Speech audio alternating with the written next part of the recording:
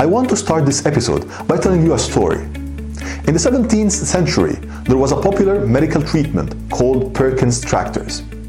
Perkins tractors were metal pointers supposedly able to pull out disease from ill patients. They were sold at the extremely high price of 5 gold coins. In 1799, John Hagers, who was an English physician, wanted to make a test to show that the high cost was unnecessary.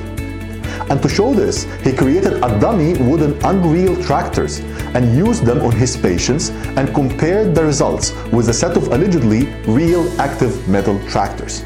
And later, he published his findings in a book. What he found out was that the wooden pointers were just as useful as the expensive metal ones, showing to a degree which has never been suspected what powerful influence upon diseases is produced by mere imagination. And this was the first real demonstration of the placebo effect. The placebo effect is a phenomenon in which a placebo, which is a fake treatment such as an inactive substance like sugar, distilled water, or saline solution, can sometimes improve a patient's condition simply because the person has the expectation that it will be helpful.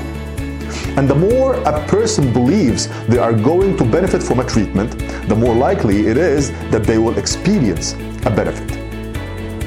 The placebo effect is related to the perceptions and expectations of the patient. If the substance is viewed as helpful, it can heal. But if it's viewed as harmful, it can cause negative effects, which is known as the nocebo effect. What does this mean to you? It reflects the power of your imagination and that you get what you expect. So here are the actions for today. First, think and expect only great things to happen to you. Second, if you expect something bad to happen, ask yourself, what is the reason I'm expecting it to happen? Is it because of wrong beliefs? Is it because of an old experience? Third, if you expect bad things to happen because of an old experience that you passed through, then ask yourself these questions. Are the fundamentals, including the environment surrounding my past old experience, is still the same or changed? Do I have more experience and better capabilities now to avoid the previous bad experience, or almost everything is the same?